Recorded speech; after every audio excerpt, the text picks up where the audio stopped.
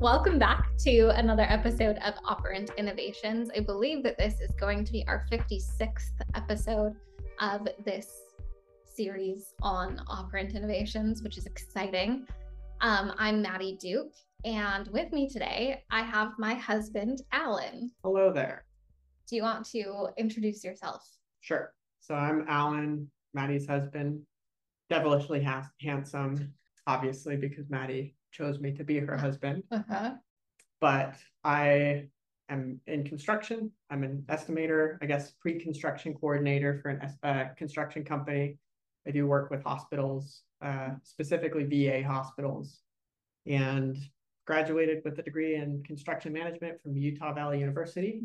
And I don't know anything about behavior analysis. So this is an interesting experience for me. I think that you have learned a few things over the years in my tangentially through you, for sure. I would say that you know a little bit, but you are not, I would not trust you to go in and run any kind of program. For sure. Perhaps more than the average human. Yes. Yes. So the conversation that I want to have today is about creativity. So in addition to the podcast for ABA Technologies, I also work on our test prep line. And this last week, we have a Facebook group where we talk about content relating to the exam. And we were talking about lag schedules this week. So if you don't know about lag schedules, those are a schedule of reinforcement where reinforcement is dependent on providing a response that is different than what has previously been given. So you can't say the same two things in a row and receive reinforcement. And when we were talking about one of the uses for this type of schedule is to teach creativity. And somebody commented and said, creativity cannot be taught through behavior analysis. They essentially said that creativity is a lack of inflexible thoughts. And so we just can't teach it through behavior analysis, which as a radical behaviorist, I was like, that is wrong. That is false.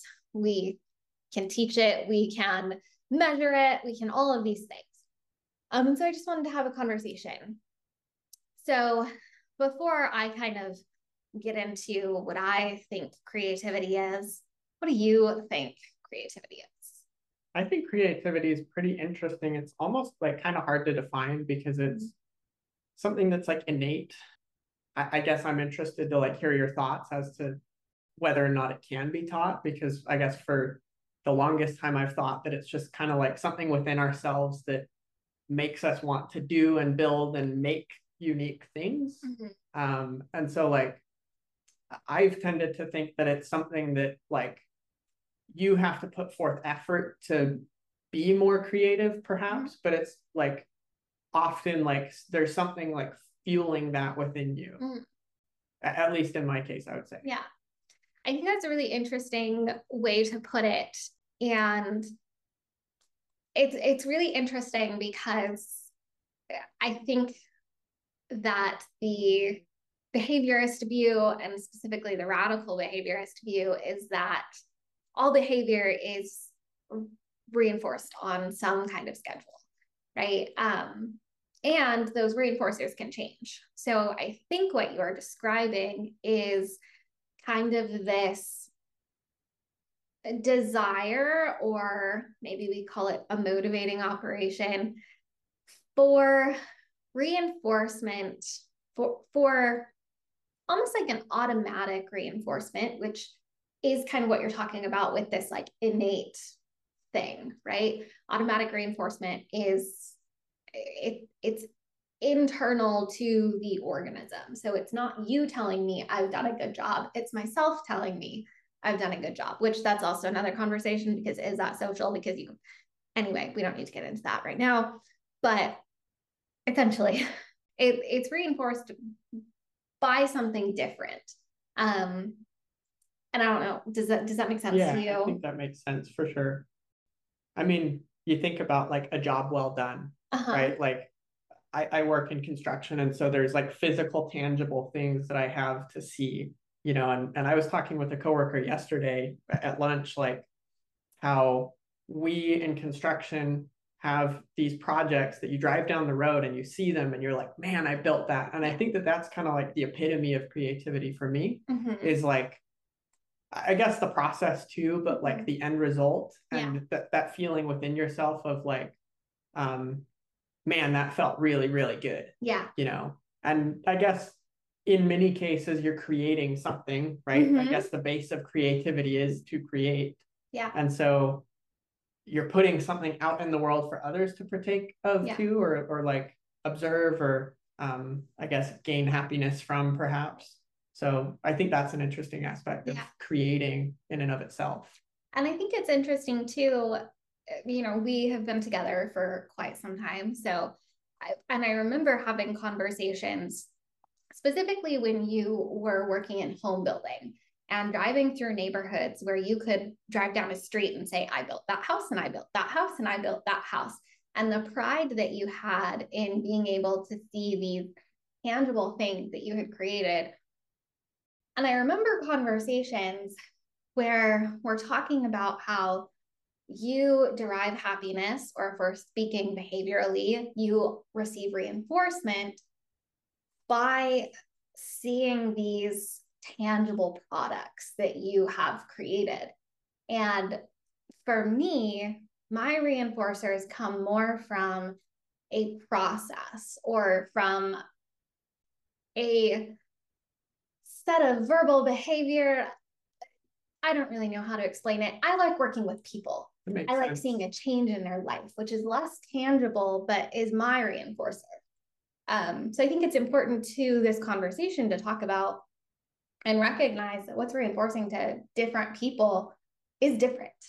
Yeah, I think so. Like, I've worked for several companies at this point, some of which were more creative in nature, or I guess the position was more creative in nature, some of which were more like clerical or process driven. And I have definitely found that I am most happy when I'm in that like creative flow state, whether that's like working with a client to design custom elements of their home, or, in the case of like VA projects, like the hospital projects that I'm working on, like, how the heck are we going to put this thing together? Yeah. And even though it's like kind of a process driven thing, it's like very creative in nature of like how you work the process versus having like a process that's laid out for you. Yes.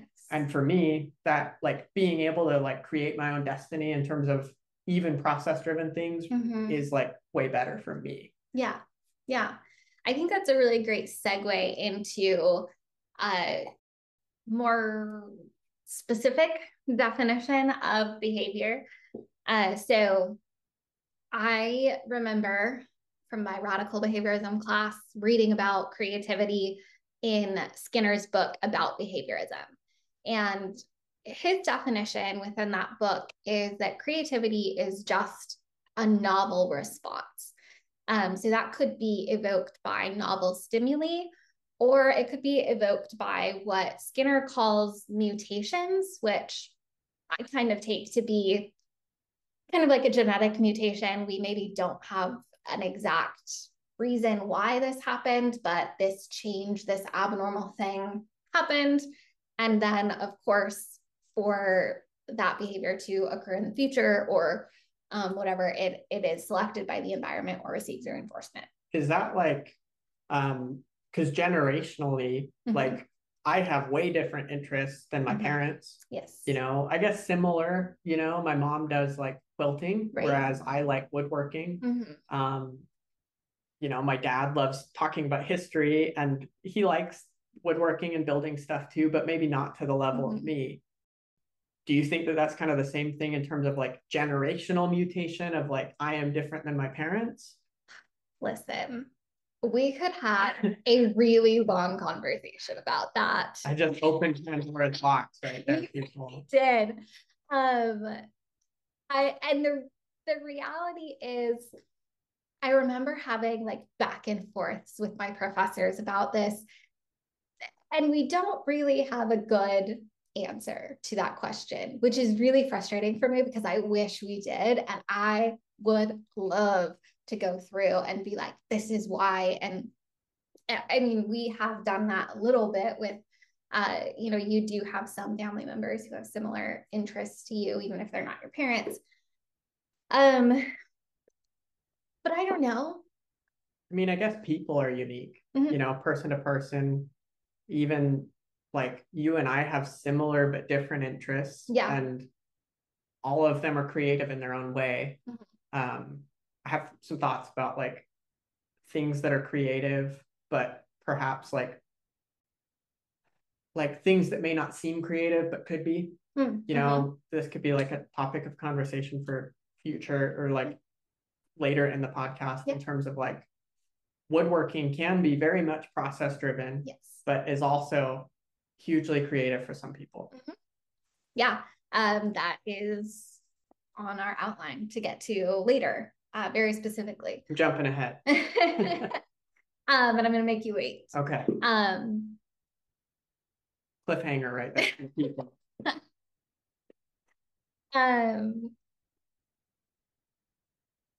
So I guess to get back to your original question of, why are we interested in certain things?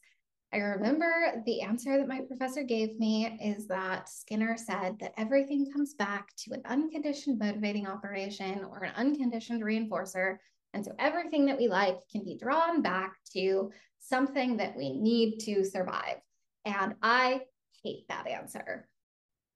I hate that answer. But that, according to Dr. Goki at Florida Tech, who says she is quoting Skinner, that's the answer. Why do you hate the answer? Because you can't identify things really in that way. Like it's kind of just like, well, it always has to come back to this. So it's almost like there's no point in trying to identify why or what or how, because it's just, well, it's an unconditioned thing. And so something in your learning history made it that way. Well, what? I want to know what. That makes sense. Let's move on. We talked about a little bit about lag schedules and schedules of reinforcement, especially when we are teaching creativity. We are reinforcing that usually on a lag schedule. I do think there's an interesting kind of conversation in terms of drafting something creative, because most likely the socially mediated reinforcement coming from other people, is not going to come on your first draft. So in that case, maybe you are engaging in some kind of verbal behavior and telling yourself, it'll get better next time, or I'm going to make this change and it will make it better. There may be some kind of mitigation between the initial taking on that project or that process before you receive that reinforcement. But I also think it's a very interesting thing because there's this kind of big question of if you're producing something more than once, it's no longer a novel response. So is it still creative? I would say yes. Yeah. You're talking in terms of like revisions and like, for instance, like a work of writing going through the revision process. Yeah, I mean, I think it could be applied to a lot of things and maybe not even always a revision, but yes, that is one example. I tend to think that like surrounding yourself with people that are open to the process is pretty important to like being able to be creative. We do a lot of writing at work, and it's not really creative writing, but it's like defining how we're going to do a project. So it's pretty creative for me in terms of like explaining all of these thoughts that I have in my head about like a unique way to approach a really, really complicated project. And oftentimes the first like the first version, the first draft is pretty rough. Mm-hmm. And in many ways, that first draft can be like idea generation. Mm-hmm. And then it sparks an idea of like, oh man, we're totally thinking it, we can think it a totally different way. Yeah. We're whatever process we're thinking about may be wrong. Mm-hmm. And round two is creative. Like you've gone through like that revision of like, okay, I've reframed this in my head of how we're actually going to do this project. Mm-hmm. Now I need to write that. Yeah. And then you do that 2 or 3 times and you end up with like a pretty decent piece of writing, that persuades whoever your client is to do the project with you. Mm-hmm. And I tend to think that that's pretty like common throughout all kinds of creativity. Yeah. Like in my case, woodworking, like version 1 is like the rough cutting the wood to like the pieces that I want to use for the project. And that in and of itself can be super creative in terms of like picking out the grain that you want for the drawer face of the cabinet that you're building or something like that. Yeah. And then it's like further shaping it into something that actually looks like a drawer, because at the beginning it's just a piece of wood. Right. And then further refining that, and then the finishing process can be super creative, like putting on, a coat of clear coat and like seeing the grain really pop. So I think at every point you can glean creativity from that process, or it can just be like, okay, I got a board, I'm just gonna like make a drawer. Right. And you don't, I think it's a mindset too. Mm-hmm. Yeah. It's interesting. You're describing exactly what Skinner described of, you have a set of novel stimuli and then that evokes a novel thought, and it just kind of follows this process of creativity and the end result is a novel response, is that new creative, whatever you're creating. So because you keep going to woodworking, and that is at the end of our outline, let's talk about some things that are not woodworking. Okay, perfect. Okay. So I just kind of Googled some examples of creativity, and I kind of want to talk about, based on the Skinnerian definition of creativity of a novel response. Let's talk about how we could measure creativity, how we know creativity is happening, what's the schedule of reinforcement, all of these kinds of things. So the first one was acting. And I think one of the interesting questions here is, who decides whether acting is creative? Well, I think it's a process of both the actor and the viewer. Mm-hmm. And we were talking earlier about how like, is it music that we were talking about earlier? Yes, that's going to be we have had a lot of conversations. We were trying to save it for the podcast here, but you stopped me. So I guess like the thing that comes to mind in my mind is like Broadway. Yeah. So you have a play or a musical, on Broadway, and it can be a wildly different experience for the viewer, depending on who the actor is. Yes. And even depending on the time of day or like the mood of the actor can really change like who that character is that the actor is portraying. Book versus movie is a big thing, because when you read a book, you have like one idea of who this person is, and you go watch a movie and somebody portrays it differently.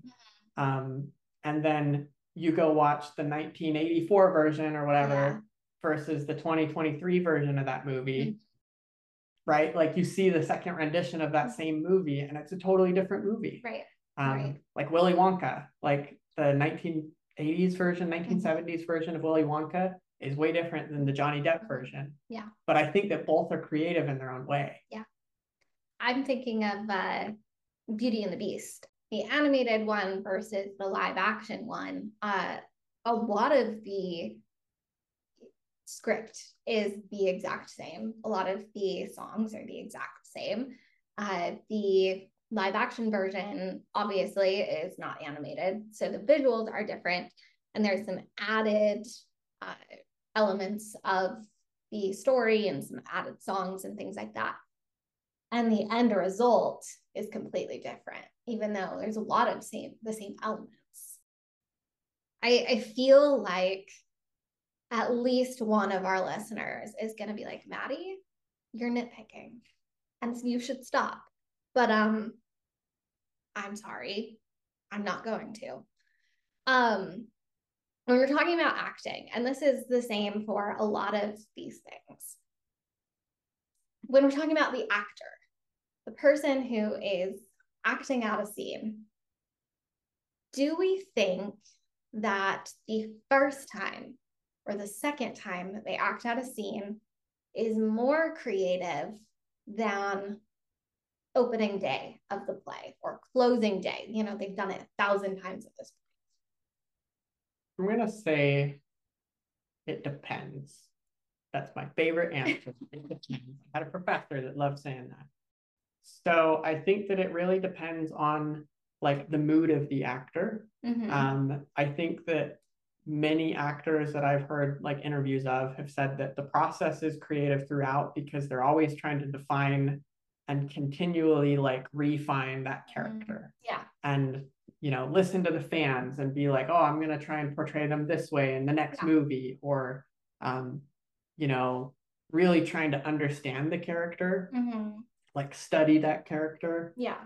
I mean, but there could be an actor that just goes through the motions. Yeah. And I mean, maybe in their own way that is creative for them. I guess kind of as we talked before, it's largely on like the person doing the creating and how they feel about it.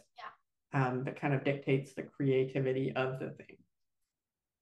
Like, it's interesting as you're talking about mood, which, depending on how we're looking at it, emotions are behavior, but they can also be setting events, or they can be the result of different setting events and all of these things. So, but essentially, when we're talking about acting, the actor has their own environment, and there are things that are happening in their life, in their environment, that are going to affect how they are going to respond, how they are going to behave.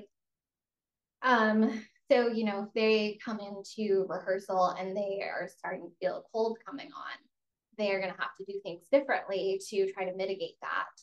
And then there's also the added layer of trying to get into another person's environment, even though that person may not be real, or, you know, if it's a real story, that person is not there to tell them exactly how they feel and how they felt and how these things affected them, right? So the actor has their own environment, and they're trying to interpret and get into the headspace of somebody else's environment. And that's going to change from day to day. Definitely. And I think it's interesting. I kind of keep coming back to actors who have portrayed characters that have already been portrayed. Yeah. So like the Joker is a good example of this, where you have the Joker from like the 70s, 80s, 90s, who's like a more funny, happy, like silly Joker. And then Heath Ledger in The Dark Knight is like a much more like crazy Joker. Yeah. Like flamboyant crazy. And then you have Joaquin Phoenix from the most recent Joker movie, who is like a very depressed Joker. And it's the same character, right? It's the same fandom, I guess. Yeah. But very different portrayal of that same character. Yeah. And I think all of those are very creative in and of themselves. Yeah. All right. So neither of us really have any experience with acting, but the next one is something that I have experience with that you don't. What are you talking about? I'm a pro. Have you danced? 100%. When? I would love to know. Oh, I was like a ballerina on Broadway. Oh, wow. Yeah. Didn't know that. Yeah. There's a lot of things you don't know. Interesting. So I kind of want to talk about dancing a little bit. And full disclosure, I am not a dancer. I was a cheerleader. Cheer dance and dance are very different. I can't do dance. But in terms of this discussion, I think that they're pretty similar. you can use one combination, or even, all of dance is the same moves put together in different ways to different music, right? And there are a lot of different moves, right? Not every routine has every single thing, right? There's a lot of different ways you can put these things together, but at its core, it's moving your body in a way put together with a lot of other movements to different music. And when I was on cheer, when you're at a football game, you don't tell the announcer what music to play, but as a cheerleader, you are expected to dance to whatever music they play. So we learned dances that could be put to any music. Any music that has an 8 count, we could put that dance to. And so we did. They would turn on a song and they'd say, okay, sideline dance 1, 5, 6, 7, 8, go. Is that creative? Is that more creative than doing a choreographed routine to the same music? What do you think? I would say perhaps it's less creative. Oh. I know, coming in strong. I mean, I guess it's like, that's an interesting one. Because I guess you could say that I don't know, the thing that I have in my mind is oh, wow, that was a more creative rendition of that, right? Saying somebody that put a lot of effort to make it unique to that song. So you're saying that the creativity is in the eye of the beholder. Perhaps in this case. Okay. I also think perhaps it's a level of effort. Mm-hmm. In terms of the more thought and effort you put into it, the more creative it could be. But I guess it's also very creative to figure out a dance that works with any song that's played for you. Right. So in this case, the choreographer is highly creative. Definitely. Okay, I'll accept that. Now, this next one is one of my loves in life, and that is fashion. Do you want me to ask it? Sure, you can ask it. I'm the interviewer now. Thank you. Okay. Is it creative to see someone else put a blue top and white skirt together? Is that the question? There's more to the question. Fail. Okay. Rewind. Is it creative to see someone else put a blue top and white skirt together and then put your different blue top and white skirt together yourself? I think it is. And I think that unless you are directly copying someone and saying, I'm going to click the link in their bio and I'm going to buy their thing and I'm going to put it with their thing, then you're being creative, because there are different things that you're putting together and there's different nuances to the exact color and tone of what you are putting on your body as opposed to what they are putting on theirs. And even to some extent, even if it is the exact same top and skirt, if you put a different necklace, or if it fits your body in a different way than it fits their body, and maybe you need to tuck it in to make it look the way you want it to, or I don't know, make some adjustment to how you are wearing it. I think it's creative. And I think fashion is really fascinating to me because there are a lot of quote unquote rules of fashion. And I think that a lot of fashion is knowing those rules and breaking those rules. So I have another question. Okay.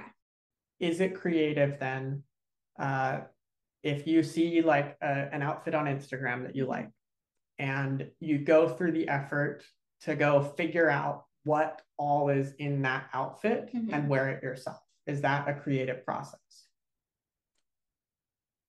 I think the process is, yes. And the reason being, now I knew that this would come up at some point. I'm a massive Taylor Swift fan. Massive. Okay. And I follow an account on Instagram who finds who, uses pictures of Taylor Swift, and she finds the outfits and she posts them for her followers. And then she also will post, Taylor Swift's cost $3,000. Here's the one you could buy for 30, right?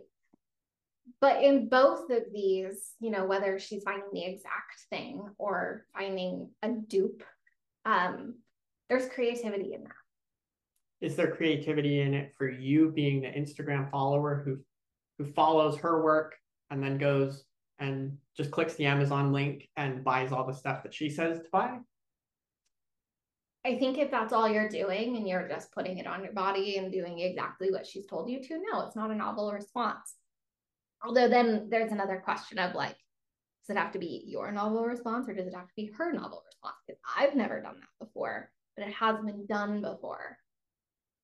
But I would say no, there's less creativity in that. So yeah, I think that a lot of creativity in some applications is knowing the rules and knowing how to break those.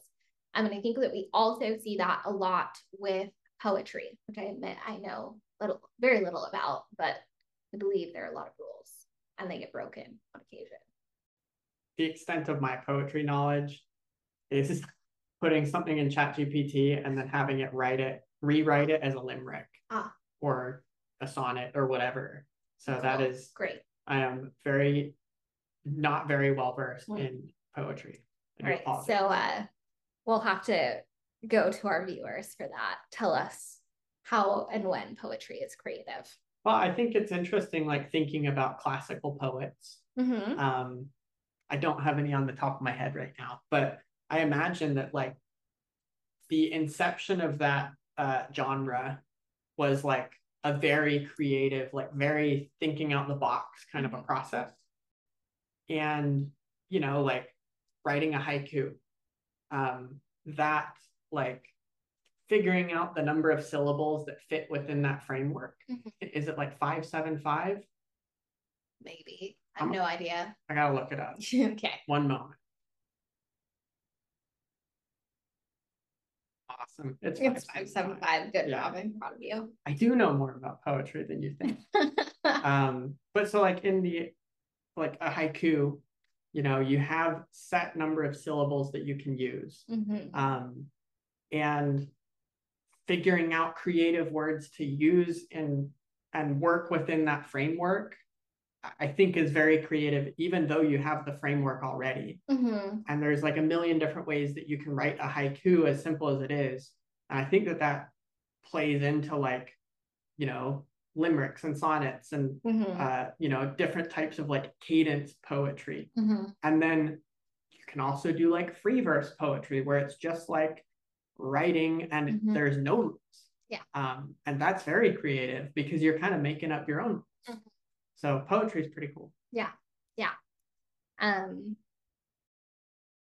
So I don't know a lot about poetry, so we're gonna move on to something I do know a little more about, which is hair.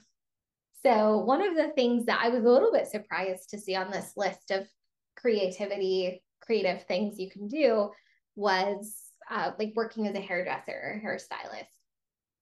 So I was surprised to see it on the list, but then I was like, oh, I'm not, because even if two different clients come in and they give their hairstylist the same picture and they say, this is the haircut I want, their hair is different.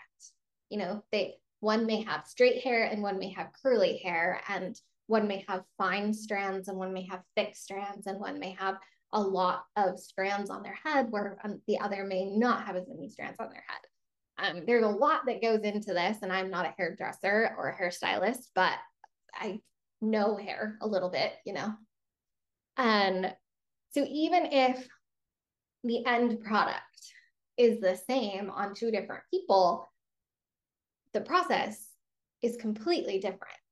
And it's up to that hairstylist to know how to use their scissors and the different techniques to use to come to that result. Would you say that it gets less creative as they build experience? So I don't know. I don't know if I know enough about hairstylists to know that, but what I would say is that it becomes less creative within clients, right? So if I go to my hairstylist and I say, I want the exact same thing as last time, it's going to be less creative because they're just replicating something. And there is still going to be some amount of creativity because I may have more split ends this time than last time, or maybe it's been longer and so there's more hair to cut off or something like that. But I think that it becomes a little bit less creative when somebody says, do the same thing. Makes sense. It's very interesting, especially like in men's haircuts, because those are the ones that I know the best. You know, like I used to have one barber that I went to, and I've been like trying to find like my guy since we've moved here to Florida. And, you know, it used to be that I was like, hey, give me the usual. And now I kind of have to explain like what I want. And so there's like a creative aspect of like, do I want to do the same thing? Do I want to do something different? But also communicating that to him or her, and like trying to like make them understand what I need, and then them taking their skill set to like make it into what I want and not let me down. That's like a lot of stuff going on all at once. Maybe that's another conversation we could have. There's a new professor that just moved to our area who has a big interest in communication. And I think there's a lot of creativity in communication. And this is the result that I want. So how do I string together words in order to make it so that you will understand and be able to produce what I want or whatever. So now here's your moment to shine. Ooh. Actually, you have 2 moments to shine. Epic. So kind of just gonna let you like take the reins and talk. Let's talk about the creativity of woodworking. I am so ready for this moment here. I think I talked about it a little bit earlier. It's kind of like what you make of it. Yeah. Woodworking can be a very process-oriented thing. Yeah. So like a cabinet shop, like a professional cabinet shop, they are cranking out, you know, it may be custom cabinets, but how you build a cabinet doesn't really change. And so you're kind of doing the same thing over and over and over again. You get really good at that thing. Perhaps like the initial learning curve is creative, but batching out like a whole house worth of cabinets for a guy that's like girl or whoever that's like very experienced is not very creative because you're just doing the same process that you've done forever. Yeah. Whereas if I build a cabinet, I've built a few in my life, but I'm not an expert. I'm not like a professional woodworker that does this every single day. It's a much more creative like learning process for me to figure out like how I'm doing things and tying different skills that I have from other projects that I've done into like how do I create this cabinet. That's one example. Kind of like I talked about earlier, every single piece of wood is unique. There's some, you know, types of wood that are very like straight grained and very uniform, but a lot of wood, especially the type of wood that I like to use, is like very, very unique.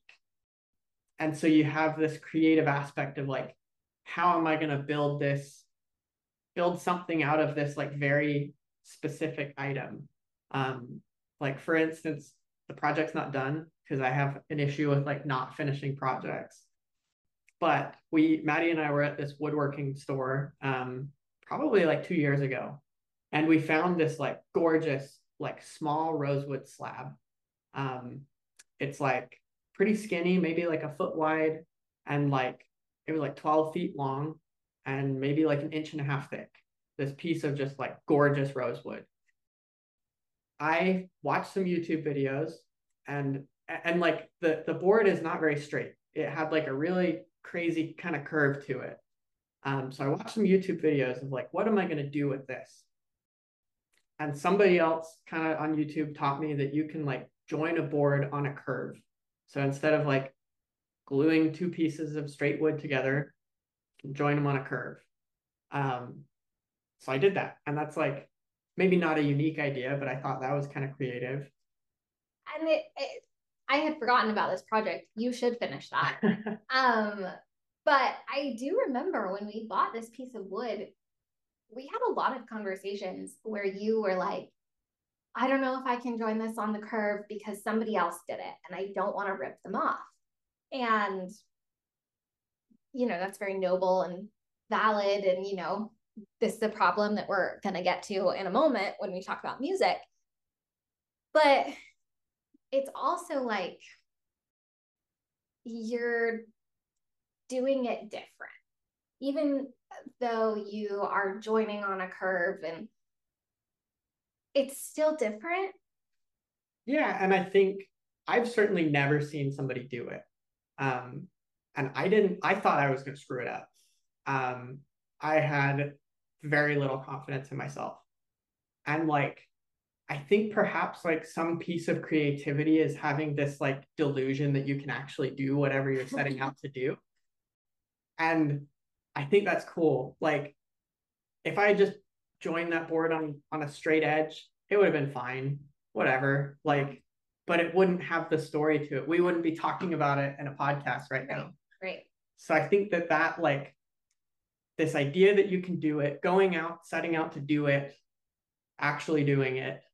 I mean, it turned out pretty cool. Project's not done, but like that aspect of it is done and it looks really cool. Yeah. I think that like humans are unique in their ability to talk themselves into doing things and also talk themselves out of doing things. Perhaps it's a delusion of like, I know that I can figure this out and there is no other way because we have to do it this way. I don't know, like that's a very unique aspect of like woodworking, but also life in general for me is this like unearned confidence of like, I shouldn't be able to do this, but I can. And that's kind of cool. So let's talk about music, which is also something that you can go on and on and on about for hours on end. I have a good segue for you. Great. Woodworkers had to build the guitar. There you go. Thank you. That's terrible. Thank you. I'll see myself out now. No, I need you for this part of the conversation. We have had this conversation so many times. So what I'm going to say is you can see my notes here. Mm-hmm. We have had this conversation, maybe not in this exact format and, framed this way, but we've had so many conversations about music. What do you want to say about it? Well, I think that music is very, very unique. Yeah. In that there are millions of different combinations of songs that you can possibly make. I've watched a video or read about it, that it's like a very interesting thing that our mind can create like different melodies and then also put different words to those melodies. And, like writing and rewriting, revising the song can really change like everything about it. Yeah. But we also see in pop culture that there are songwriters that are catching like huge flack for, I think the word is interpolating. Okay. It's like using something that somebody else has written and revising it to make it your own. Yeah. I think we see this with like Ariana Grande, and it's a song from The Sound of Music. Like these are a few of my favorite things. Yeah. I think her song is like Seven Rings. And she had to sign over like all of the rights to the song. Right. It's a very unique rendition of the song from The Sound of Music, but it's kind of ripping it off. So like, was there I guess in your opinion, was there creativity in her process of rewriting that song, even though she kind of had to like sign over the rights to it? So I would say yes. And it may not be as much creativity as if it was an entirely new song. But if she had released the lyrics as a written poem instead of a song, we would have called it creative. But instead, she released it as a song that went to the exact same music as something that had already been done. So I would say that there's maybe less creativity to that song as opposed to what's another Ariana Grande song? God is Woman. Doesn't she have a song that called that? Yeah. So maybe Seven Rings is less creative than God is a Woman, but that doesn't mean that it's not at all creative. And same with Olivia Rodrigo has done the same with which song? I think Cruel Summer from Taylor Swift. She's interpolated a few songs from Paramore. Yeah. I think Misery Business. Yeah. And hers are very unique because like you don't hear it the first time you listen to it. Right. And I don't think that there was ill intent or malfeasance on her part trying to rip somebody off. But so I guess this brings up a point is like you hear all of these things and you're listening to music and trying to like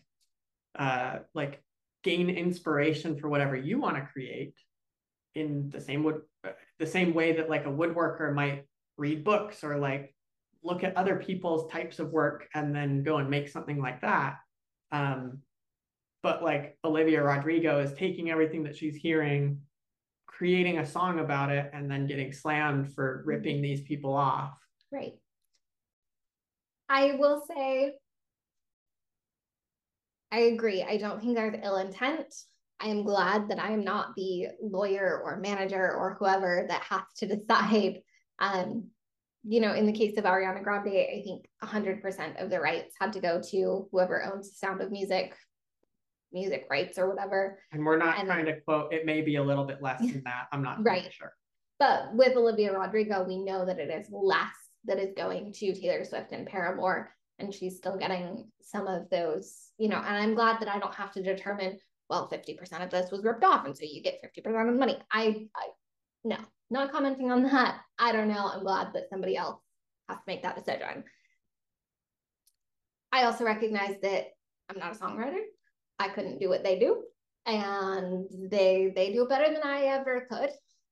But our conversation is about creativity, and I would say that those are.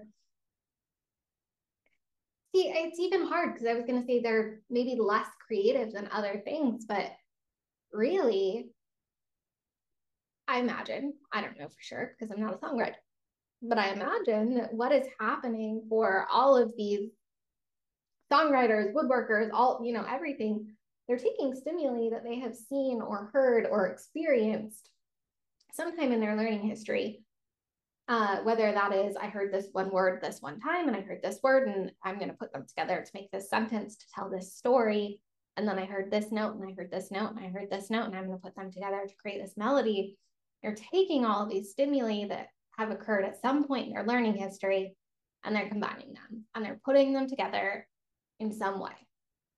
And who am I to decide whether that way is creative or not? I don't know. That makes sense. So what do you think? I know that you're a big Taylor Swift fan. Yes, Sam. I know a lot less of this situation than you, but I understand that she's like re-recording a lot of her albums.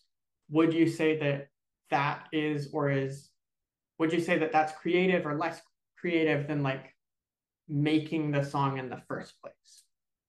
So I would say, and this is also a point that I wanted to talk about with schedules of reinforcement, because music is usually reinforced on a lag infinity schedule. You cannot re-release the same music unless, I think Kelly Clarkson has released like a greatest hits album. I'm sure that other people have done that. And Taylor Swift is re-recording her albums or her earliest albums, not all of them. But I think it's similar to what we were talking about with acting. Maybe some days, some instances, there may be less creativity. And on other days, the most recent at the time of this recording, and probably at the time that we released this episode, the most recent album that Taylor Swift released, I feel like I should be putting on my like tinfoil hat because I'm probably going to lose some people here. But the most recent album that she released was her Speak Now album. which was a very emotional time in her life, or it was originally written in a very emotional time in her life. And the music, you know, she's bringing on the same band members, the same backup singers. She's trying to make it as similar as possible to the previous versions. But in this case, she is 12 or 13 years older than when she originally recorded this album. And so her voice has changed and, you know, things are a little bit different.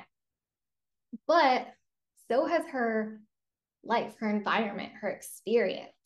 And so putting herself in that place where she can talk about or sing about these very emotional experiences that she had, that's probably going to take some different strategies and some different responses than it did 13 years ago when she was living in it. So I think it kind of is the point of perspective. Maybe it is less creative because she recorded it 13 years ago and now she's recording it today. And maybe it is the same amount of creative or similar amounts of creative because she has to put herself in a place to record those things and to, you know, bring up the same responses and the same or similar amounts of emotion when she's singing a song that's as emotional as Innocent or Last Kiss, or, you know, these. I think that there is something to be said about putting yourself back in that place. I just think of it from like a production standpoint. Like I'm not sure if she's using like the same recording studio and the same guitar and the same producer. Mm-hmm. And I don't know how the music industry works, whether or not they like save all of their settings so that they can come back to it in the future. I imagine that's probably not a thing. Maybe it is, I don't know. But there's gotta be some creativity in terms of like, how do we take exactly what we made 12 years ago and remake it and make it sound as exact as possible while still giving it like a new flair or something like that. Yeah. I mean, and we haven't even gotten into producers and engineers. I mean, you talked a little bit about your own experience, but certainly those are things that are also creative. So what's the freaking point of it all? I mean, the conversation was spurred by, we can't teach creativity, which, I mean, I think that the kind of mindset of behavior analysis is, if we can measure it, we can teach it. And so we've spent the last hour or so talking about, well, we can measure creativity and here's how, and here are examples of, you know, what is creativity and how we can measure it. Would you agree? Yeah, I think so. I think that creativity is hugely beneficial. Yeah. Because like, what is life? I don't want to be like, what's the point of life without creativity? But like, we are all very unique people. We all have very unique interests. And like, that is what makes living life so cool. You know, I think life would be pretty dull if you're just like casually going to work and everybody drives a gray car and the sky is gray and everything sucks. And there's no creativity and like almost like no color in life. Like this vision that I have in my head of like everything is grayscale and we're all like really dull human beings. I would just like to point out that he is wearing a gray shirt right now with black shorts. But what does the shirt say? It says Mas Tacos por favor. It is is that not a creative shirt? It's very unique. Yes. But like, I think that life would be very dull without creativity. And if that is the only and sole point of creativity, that's enough for me. Yeah. Well, thank you for being here with me today. It's been a great experience. Thank you for having me. Good. Make sure to come back next week. We have a new podcast with Dr. Nasia, let's see if I can say it correctly, Sirizioni Ulezi, coming out next week. She's going to be talking to Dr. Danielle Beal. It's a fantastic conversation. Highly encourage you coming back. And that one will also be available for continuing education credits. So come back next week. Thank you for being here, and we'll see you next time. Peace out.